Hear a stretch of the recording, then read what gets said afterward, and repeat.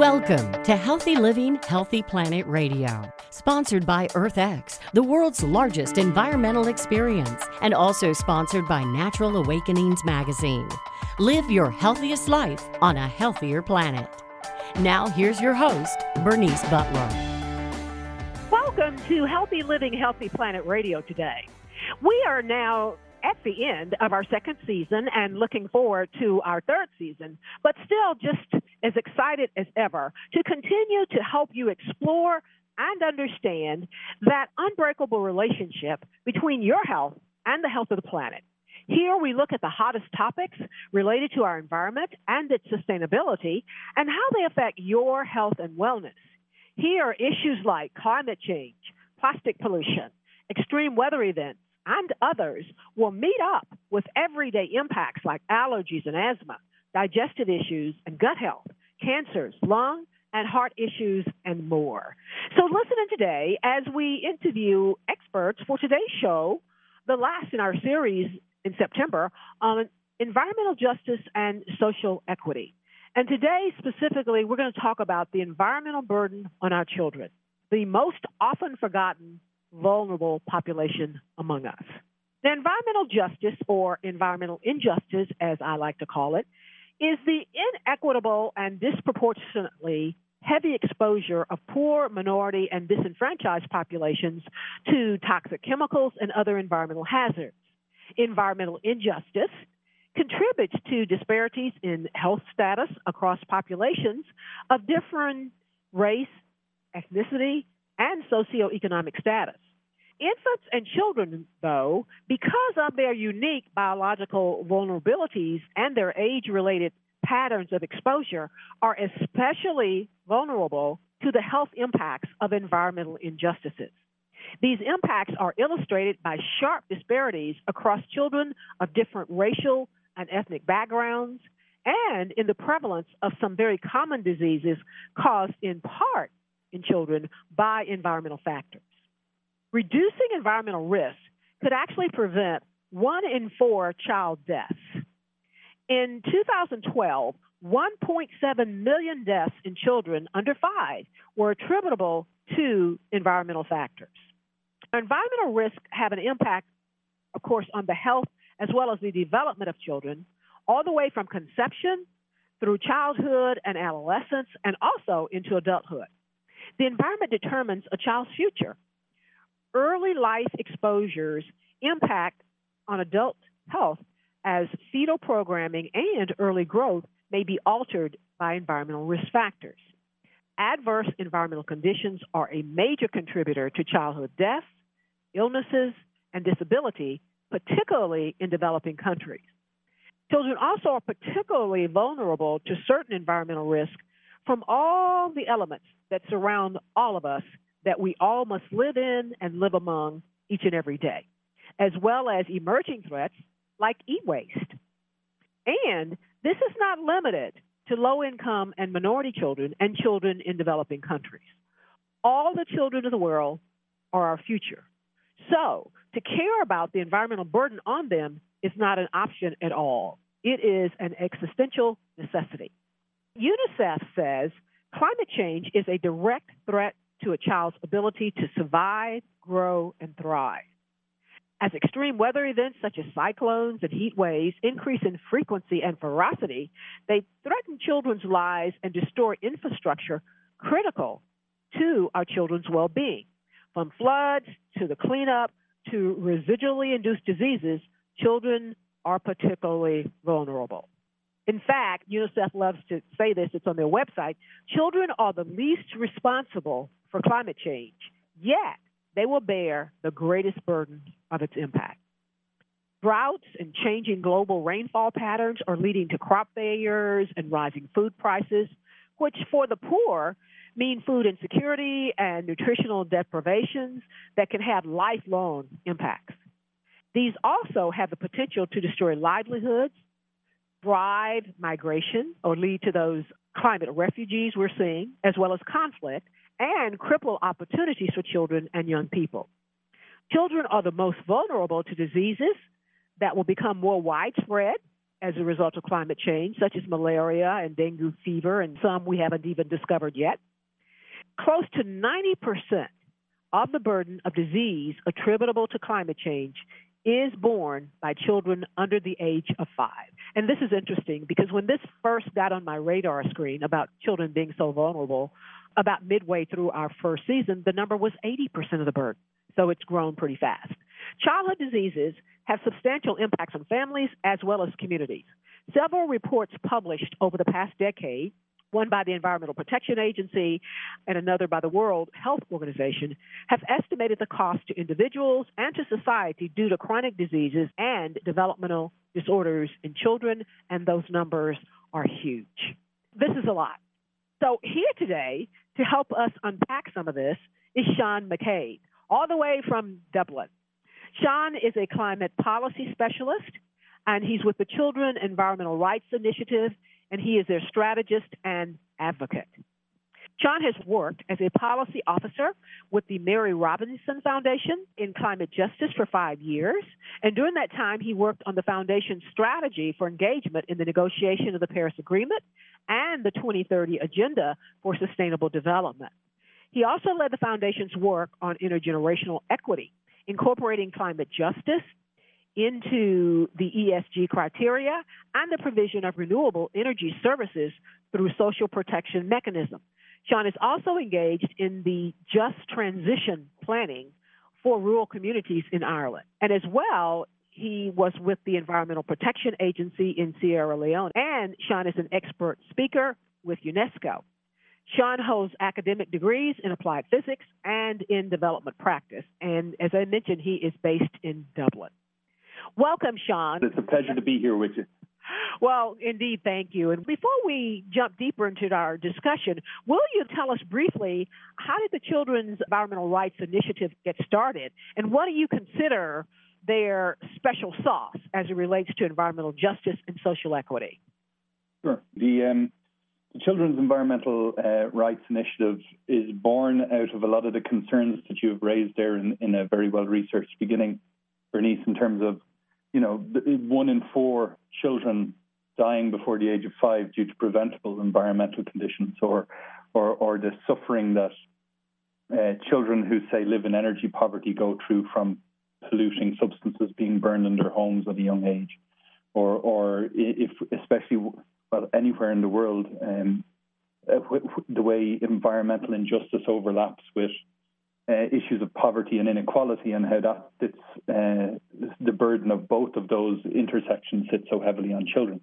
So in 2018, the Children's Environmental Rights Initiative, spearheaded by the UN Special Rapporteur on Human Rights and the Environment, a Canadian man called David Boyd, and a coalition of the willing, large organizations from around the world who work on issues of children's rights, organizations like the UN Environmental Programme, UNICEF, the Office of the High Commissioner for Human Rights, Save the Children, Plan International, and others, all came together to, I suppose, create an initiative that would push the issue of children's environmental rights further up the agenda across the world, whether that is at national level, where countries are trying to make decisions around environmental issues and need a bit of guidance in terms of how to bring children's voices and children's perspectives into that.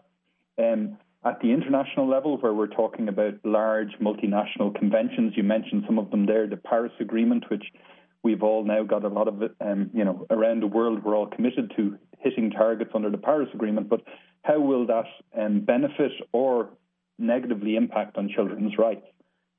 These are questions that haven't been discussed, haven't been explored, and need to be. So what's the special sauce of the Children's Environmental Rights Initiative?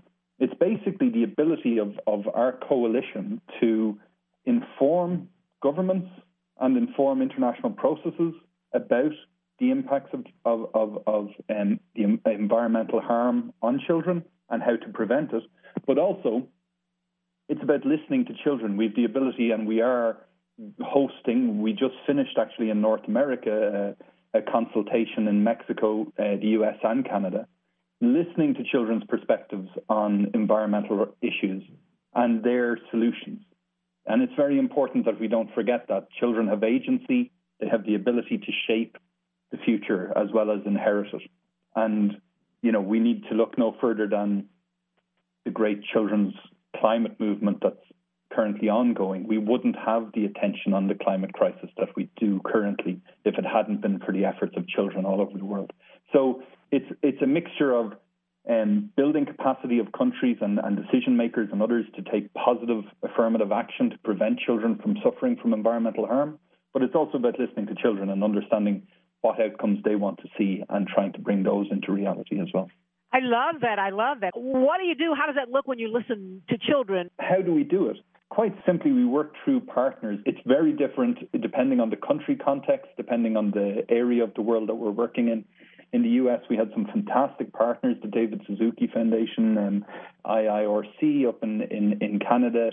We worked with partners in Mexico, partners in the US, UNICEF and others, to reach as many young people as we could. And also it's very important to note that when you do reach out to hear from young people, oftentimes if you're not very intentional about reaching those in the most marginalized situations, you hear from children whose lives are going quite well because they have the luxury to participate in these things. Indeed. And we will go to break, but we have been with Sean McCabe, and he will be with us to continue talking about his organization's special sauce of listening to children as they move forth with their Children's Environmental Rights Initiative. Thank you. We'll be right back. We want to give a shout out now to our sponsors. That is Natural Awakenings, Dallas-Fort Worth Metroplex Magazine, the Green, Healthy, and Sustainable Living Authority for the DFW Metroplex and North Texas communities.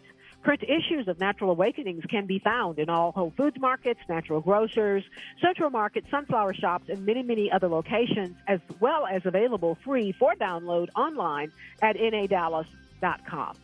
Our other sponsor is North Haven Gardens, serving the Metroplex since 1951, the most respected horticultural establishment in North Texas, offering gardening and plant education, concierge services, DIY classes, gifts, and more. Check them out at nhg.com. And our other sponsor is Lynn Dental Care. Practicing dentistry for over 38 years with a holistic approach, none mercury, looking at the whole body. Specializing in periodontics, Dr. Lynn is board certified by the International Academy of Oral Medicine and Toxicology. Check them out at lindentalcare.com. Thank you, sponsors.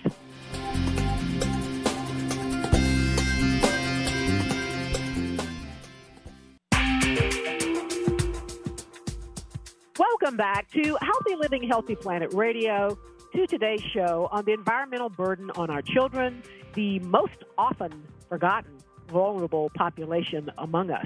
And we are back with Sean McCabe with the Children's Environmental Rights Initiative, where he is strategist and advocate. Again, thank you so much for jumping through some hoops to be with us today, Sean. We really appreciate it. Not at all, Bernice. It's a pleasure to be here. Right before the break, you had intrigued me by telling me about your organization's special sauce, which is, I think, listening to children.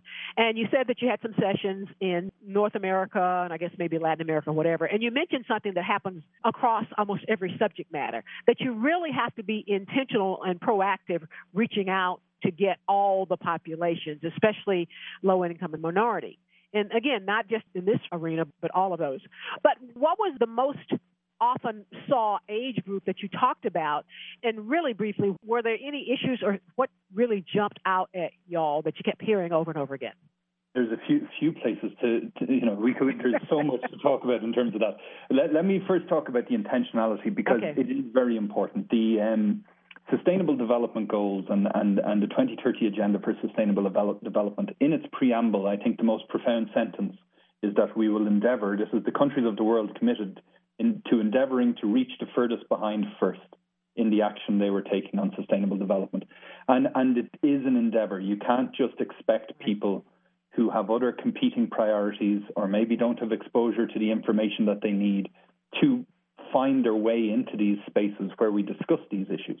So we have to go out, we have to build capacity, we have to engage people. And so that was a large challenge. It's a large challenge with all of our consultations. We're running these regional consultations all over the world. So I'm in the middle of planning the Sub-Saharan African one at the minute. We finished the North American one in July, and we're now planning the Sub-Saharan African one. Where was that North American one held?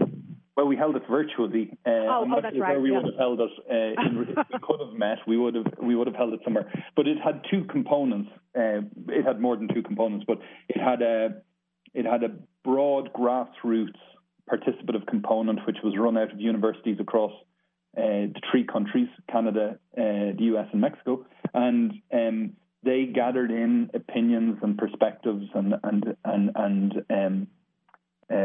I suppose, attitudes of children and young people across those three countries.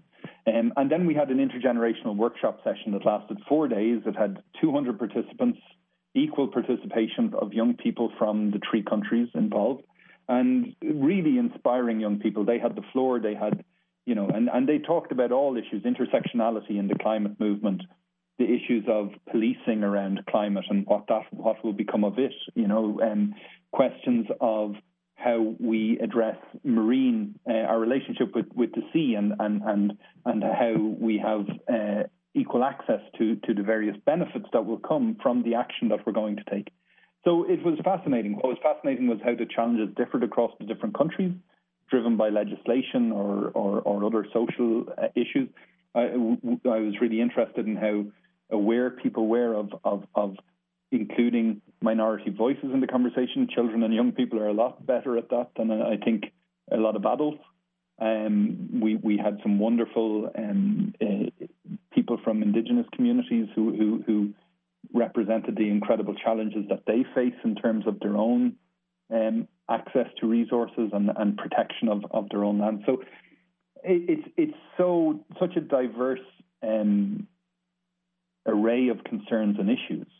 It would be hard to get into any individual ones here now, but what I would say was the resourcefulness and the attitude of solidarity that was shown by the children and young people towards each other and towards devising solutions is very inspiring. And the more that we can turn the tables and the more that we can actually put those most affected by environmental degradation and environmental breakdown at the center of the conversation, the faster we'll move towards solutions. But we also have to recognize, and this is a key point, Bernice, that I like to really stress, is that not everything that's good for the planet is good for people. And so the Center for Business and Human Rights has recorded in the last 10 years an enormous spike in human rights allegations against renewable energy companies. So we have also seen in the manufacture, say, of car batteries, the use of child labor for the electric cars, right? So we have to proof our solutions as well as being able to identify the problems. And we have to make sure that the solutions don't make things worse for marginalized communities or for children. Indeed. And I think that's unfortunate, especially what you just mentioned with those renewable energy components, because the renewable energy is good. Renewable energy is brilliant. But it is the perpetration of the manufacturers that renewable energy or those renewable energy components who are causing the problems. And in actuality, they would probably be causing problems with some other aspect of manufacturing as well. But the unfortunate part is it casts a dark shadow over the good of renewable energy. And this, I think, is where we come back to looking at the importance of human rights in the transition and respecting human rights and protecting human rights, because there's no use in creating the same unequal power dynamics where we have billions of people living in poverty around the world, where we have countries that aren't able to provide sufficient energy for the whole of their populations, where we have, the extraction of natural resources that are coming to the northern countries from the most impoverished countries in the world, and they're receiving very little or nothing in return.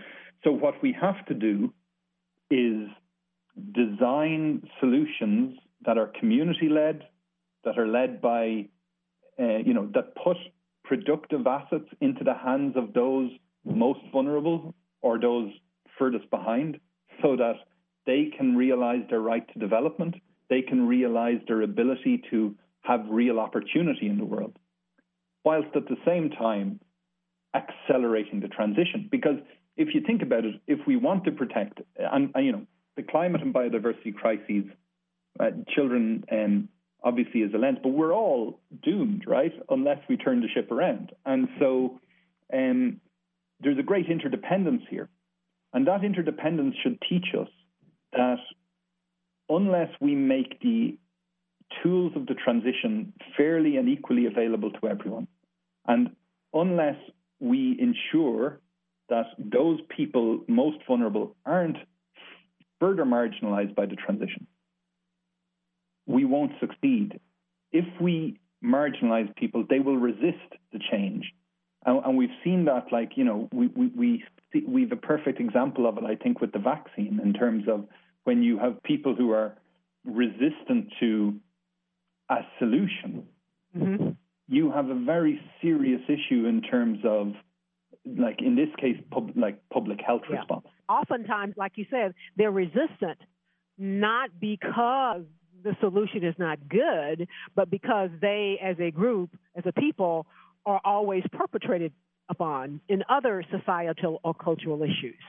Exactly, and that's precisely it. And so it's, you know, why people don't trust in our governments currently, and why would they? They haven't been given good reason, especially people in poor communities and people who've been left behind. They haven't been given good reason to trust in our governments. And now this whole transition is predicated upon big levels of trust and people seeing their lives getting better. Because if that doesn't happen, they won't buy into it. And we need everyone because of that element of interdependence. So children are a very useful place to start in this, because we do, I think, no matter who we are, we all want to see children protected and looked after. Indeed. And then there's just a very self-interest component of it, too. Enlightened self-interest. Yes. 40 years from now, I won't be able to do certain things if I'm here at all. And we need these children now to complete the transition, carry it out, and take care of us. And Absolutely. People have to realize that, too. Like I said, it's enlightened self-interest. And typically every year we will have a youth panel, and they never cease to amaze. But one of the other things that I've seen from our youth panel that I think you alluded to there too is children seem to realize and take on their leadership responsibility with this. And that's a good thing. They're stepping up, in other words. I would be much more confident if the halls of power were full of children in these days than those people who currently occupy them, because I think children are looking at this crisis. They're paying attention to the science. Anyone who's paying attention to the science realizes it's not 2050, it's not 2040. If we're lucky, it's 2035. Like, we're going to start seeing really, we are seeing it. We are seeing it. We're seeing them with the fires, we're seeing them with the floods, the increased severity of severe storms. Like, it's and even the pandemic, let's be honest, you know, like the mono agriculture and other processes like that are driving the increased risk of pathogens. So we have young people who are looking at the world through clear eyes, and they're saying, my future is very much in jeopardy. Exactly. And they want to be heard. They want their solutions brought forward. And unfortunately, and this is just the reality of it, we have political interests that are not purely focused on the futures of our children. They're focused on a large variety of special interests and other, you know, I would say trivial nonsense in terms of in planetary scales, right? The good news, though, is I think there are probably more children than them. Than the political interest in terms of numbers. So as our children begin to speak out, they can become a much more of a driving force. Because I remember last year's guest, Nsedu Witherspoon with the Children's Environmental Health Network, was telling us, we were pondering, well, you know, why are children so often forgotten? And that's because they haven't had a voice typically. And I think they recognize that. But we just have 1 minute to go before we go to break. And after we come back from break, I want to begin to focus in on the top 5 environmental issues affecting our children today and how and why these issues impact children so much. So we'll be right back on the other side with Sean McCabe with the Children's Environmental Rights Initiative. He is their strategist and advocate, and he's just making us much smarter, and he's going to continue to do so shortly. Thank you, Sean.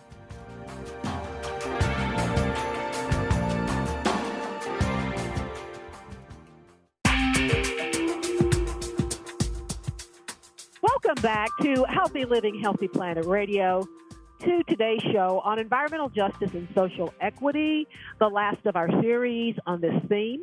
And today we're talking about the environmental burden on our children, the most often forgotten vulnerable population.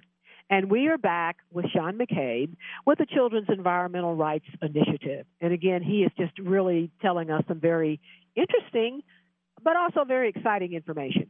And so, Sean, we want to just jump in as our time moves away from us and talk about the top 5 environmental issues affecting our children today and how and why these 5 issues impact children so much more than, say, adults. And could you explain each issue and then connect the dots for our listeners as to how and why each of these impacts the health of children? It's a pretty big task you've given me, Bernice. What I would say is that it's very hard to say the top 5 based on any, it depends on where you live and it depends on what you're facing. Basically, the reason environmental issues are of such importance to children is that they're still growing. Their bodies are forming. What they consume, what they breathe, what they are surrounded by becomes part of them, essentially. And so issues like having severe air pollution, which we've seen in numerous parts of the world, or insufficient water supply or water that is polluted, issues of hazardous chemical waste, which we see numerous examples of that in areas of industrial intensification where waste is not properly dealt with, issues of insufficient sanitation and hygiene facilities being around, like something I worked on years ago, and it stays with me in terms of the secondary environmental effects of these issues is in areas where you don't have sufficient water and sanitation for girls during the menstruation cycle, they will not go to school and they'll start missing out on weeks of school. This happens regularly in the Horn of Africa and other places. And so if you want to see equal outcomes for boys and girls in schools in somewhere like Kenya, you have to make sure that you have adequate water and sanitation facilities at schools, right? So these are issues that you maybe wouldn't otherwise encounter. And then there's other specific issues of radiation or disease vectors or responses to natural hazards and how after a hazard there is such an increase in public health risk, and how you deal with that based on your resilience or your capacity to respond. I think we all remember the injustice of something like a Hurricane Katrina, which impacted different communities in severely different ways and left people behind. So if we're seeing more intense storms and more intense monsoons and droughts, we know that it will be the poorest communities, and within them it will be the children who suffer first and hardest. It's very much place-based. It's very much based on where you are and what your resilience levels are and what you have access to. But put simply, it is about clean air, clean water, healthy and sufficient food, and shelter. And if we can get those things right for people, for children, you have a hope of seeing, in their early years, you have a hope of seeing them develop and avoid those tragic outcomes that you spoke about at the top of the show.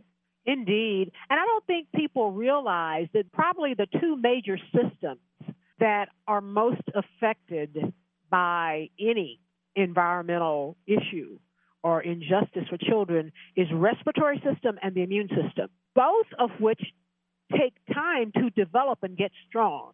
And I've heard some people who erroneously thought that because children are young and So then they are pristine and they haven't been subjected to all the issues and environmental issues that we have, then that their respiratory and immune systems are better. Not realizing that those systems are not fully developed, and so therefore they are vulnerable. It's got nothing to do with them being clean babies. They have developing systems, and you can see, like, they're growing at such a remarkable rate. And so everything that they are inhaling, everything that they are ingesting is fueling that growth. And if that is polluted, then they will have that in their body for the long term. And, you know, what we've seen in you know, areas of, say, like Flint, Michigan, or you look at issues in terms of across where we've got large amounts of zinc mining in Africa and Zimbabwe, where communities are seeing lead flowing through their water supply. Like, you don't have a chance. You don't have a chance of surviving. You don't have a chance of avoiding severe mental and physical illness if what you're consuming is heavily polluted. And so this comes back, and maybe this is, you know, I think we should always try to focus on the hope, because we know that the impacts are there. But the right to a healthy environment, which is currently, as we speak, being debated in the Human Rights Council in Geneva. And we may see, by the end of this month, universal recognition of that right for the first time. But what's very important about a rights lens is that, you know, if we were to succeed in having the right to a healthy environment recognized universally, then we have a starting point for the realization of the right to health, the right to water, the right to, you know, sanitation, the right to life. You know, these things are all interlinked. But as it currently stands, we do not universally recognize the right to a healthy environment. But that is puzzling to me, Sean, because you stand up every person, if you could, across the world. We would all say we want that, and we would all throw some blows to have that. So why is there even a discussion about it being a right? That is just puzzling to me. Well, absolutely. And it comes back to what we were saying at the end of the last segment, which is, you know, why are we steering the planet towards, you know, we will be the first generation since the Middle Ages, as things currently stand, to hand off the planet in a worse state, demonstrably worse state than we inherited it from our ancestors. And that's an incredible, it's such a miscarriage of any concept of justice for future generations. But as you said, they don't have a voice, they don't have a say, and they don't have a vote, and so they get forgotten about. There's a tendency, when you talk about the typical vulnerable populations, there's a tendency for people to blot it out and they go on by because that's not in my backyard. That doesn't affect me. Because we're all very busy people and trying to clean off our tables and plates as much as we can. But what we are seeing, and I think the world is beginning to see, is that increasingly it is affecting all of us. For example, and it's things all around us. I passed by one of the top private schools in the area kind of on the way home, and I just heard they were rated in the top 3 in the country or whatever. Well, I hate going that way because I get in a line of cars that's 3 blocks long. That school and just about every other school at the lower levels, elementary levels, has a horseshoe drive in front of it.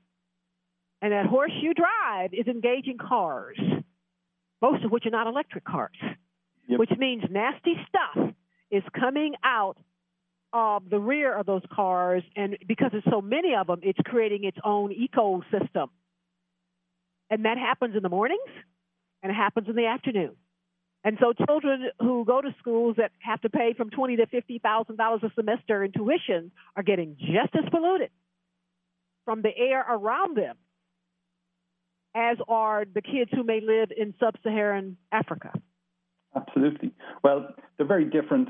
Some of these, like if we look at the source activities that cause these things, so whether it's industry or energy, transport, as you mentioned, there's domestic activities, what we do at home, what we use at home. Like, are you spraying glyphosate to kill weeds in your front yard? That's a big issue if you are. You know, there's waste management and there's the agricultural systems that we rely on. So it can be a densely crowded school parking lot where there's engines running as parents wait, or it can be what's being sprayed on your food, or your grass, or your yard. It can be how you're managing waste. It's what's happening with your water supply. Sean, and I hate to interrupt you, but we're going to have to go to break. I have a message here that I am way over time. Okay. We're going to go to break, and we'll be right back on the other side with Sean McCabe. Thank you, Sean. We want to give a shout out now to our sponsors. That is Natural Awakenings, Dallas-Fort Worth Magazine, the Green, Healthy, and Sustainable Living Authority for the DFW Metroplex and North Texas communities. Print issues of Natural Awakenings can be found in all Whole Foods grocers, natural grocers, central markets, sunflower shops, and many, many other locations, as well as available free for download online at nadallas.com. Our other sponsor is North Haven Gardens, serving the Metroplex since 1951, the most respected horticultural establishment in North Texas, offering gardening and plant education, concierge services, DIY classes, gifts, and more. Check them out at nhg.com. And our other sponsor is Lynn Dental Care, practicing dentistry for over 38 years with a holistic approach, non-mercury, looking at the whole body. Specializing in periodontics, Dr. Lynn is board certified by the International Academy of Oral Medicine and Toxicology. Check them out at lindentalcare.com. Thank you, sponsors.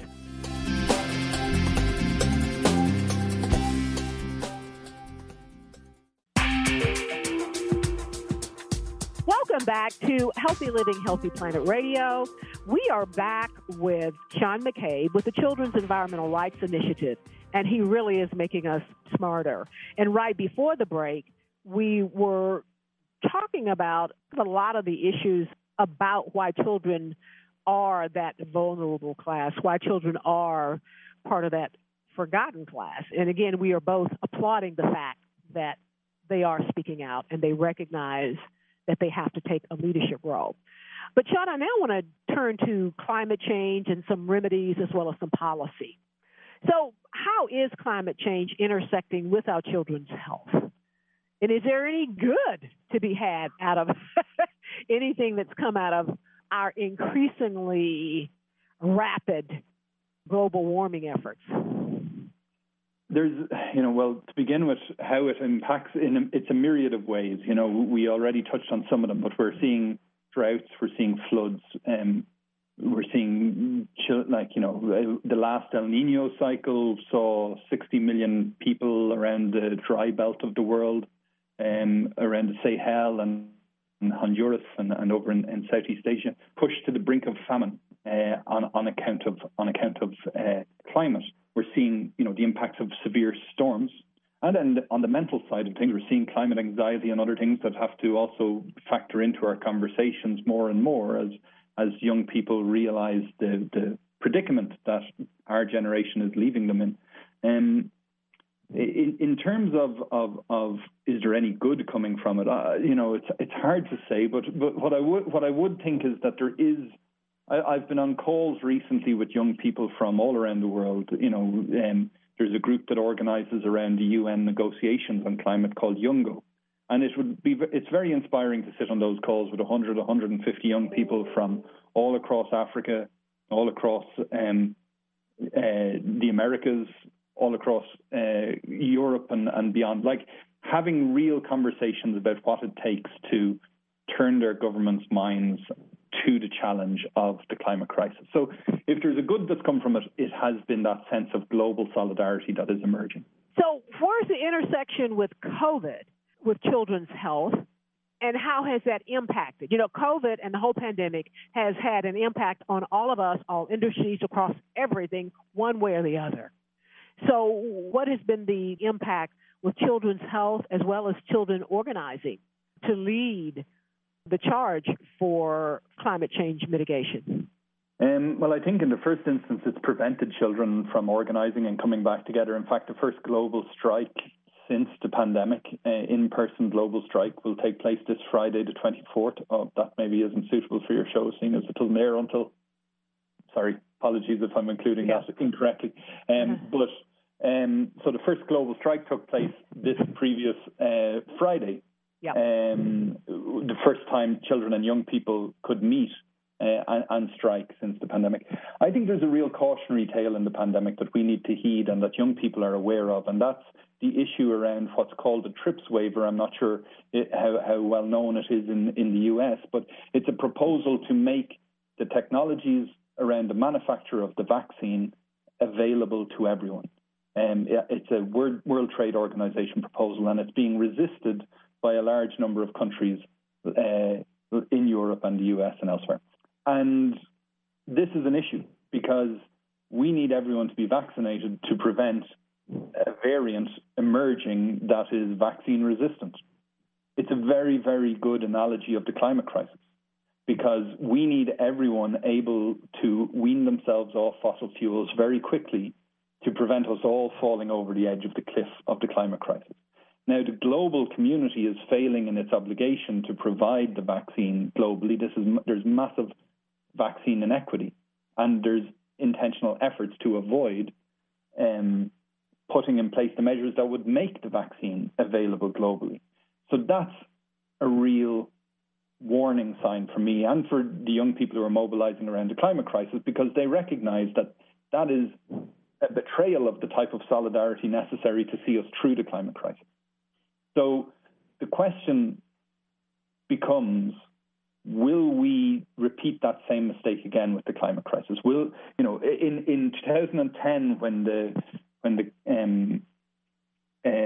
just after the first effort at arriving at a Paris Agreement failed in Copenhagen, the Prime Minister of England at the time, Gordon Brown, got up and said, we will, by 2020, mobilize 100 billion every year in order to enable developing countries to adapt and mitigate emissions, et cetera, et cetera. So far, they've mobilized 13 billion in total. Oh, my. Yeah, so it was meant to be 100 billion a year this year, and it's only been 13 billion total. So we are failing horrendously in the global solidarity aspect, and that is where the children are leading the charge in the most profound way. And so we need to listen to them, and we need to start freeing up the resources and the capacity building and the support that's necessary to drive us forward in this. Indeed. Are we seeing any new or emerging environmental issues that are impacting children, perhaps due to climate change? Well, I think this comes back to what I was saying in the first instance around the solutions that we're developing and how we need to make sure that those solutions don't have negative impacts on children and young people.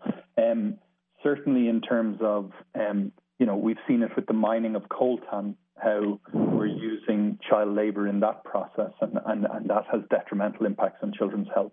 We're seeing how in about 2008, 2009, there was a big push to use corn for biofuel in the US, which inadvertently caused a spike in the price of corn as a global commodity, because you were essentially taking corn out of the food market. And so that caused spikes in the price of corn in other parts of the world, which would, in the long run, lead to malnutrition. So we have to consider very carefully the unintended consequences of our solutions and make sure that they prevent harm, as well as accelerating our transition to a zero-carbon society. So, Sean, what are some of the effective actions, policies, and behavioral changes that are here or that promise to come in the future to make a difference to protect our children from some of these negative environmental issues and impacts? I think in the first instance, we need to, some of it's very, very obvious. We just need to stop emitting carbon. We need to remove carbon from our daily lives. Now, it can often become very individualized, the climate crisis in particular, and people can start feeling a great depth of guilt because it's very hard to get yourself out of carbon-intensive life cycles if the entire world is dependent on carbon-intensive life cycles. If entire supermarkets or towns or cities are built to accommodate cars, it can be very hard to survive without a car. And so what we need to start doing is we need to start supporting really progressive ideas around a green transition that protects jobs, that makes sure that we create jobs, that reaches the furthest behind first, really puts in that safety net that prevents communities that could end up being left behind from being left behind. That means that you have to begin, and this is where we began our conversation, you have to begin with listening to those communities, whether it's children and young people, whether it's minorities, whether it's people with disabilities, whoever is facing challenges in our current paradigm, we need to listen to them now so that they don't face even more challenges as we transition. And let me ask you the big question, the big idea. Why should people who are not in those categories care? I think that's the nut that we have to crack to move us forward at the velocity that we need to move forward. Well, that's exactly it. And this is where we have to actually discover the best nature of ourselves, because unless it is a just transition, there won't be a transition. Unless it's fair and equitable, it won't work at the speed that we need it to work at. And everybody will suffer. And we won't have access to the food that we need, to the water that we need. We won't be able to continue to live the way we currently live unless we help everyone right now to transition. It's a mobilization that hasn't been seen since the Second World War. It's an enormous challenge in front of us. But if we embrace it the right way, we will improve lives for everyone. We'll improve safety for everyone. We'll give everyone a sense of belonging and a sense of purpose, because everyone is needed in the transition. So I think that's the one thing that gives me hope in all of this, is it's only that by finding out the very best of our natures that we will overcome it.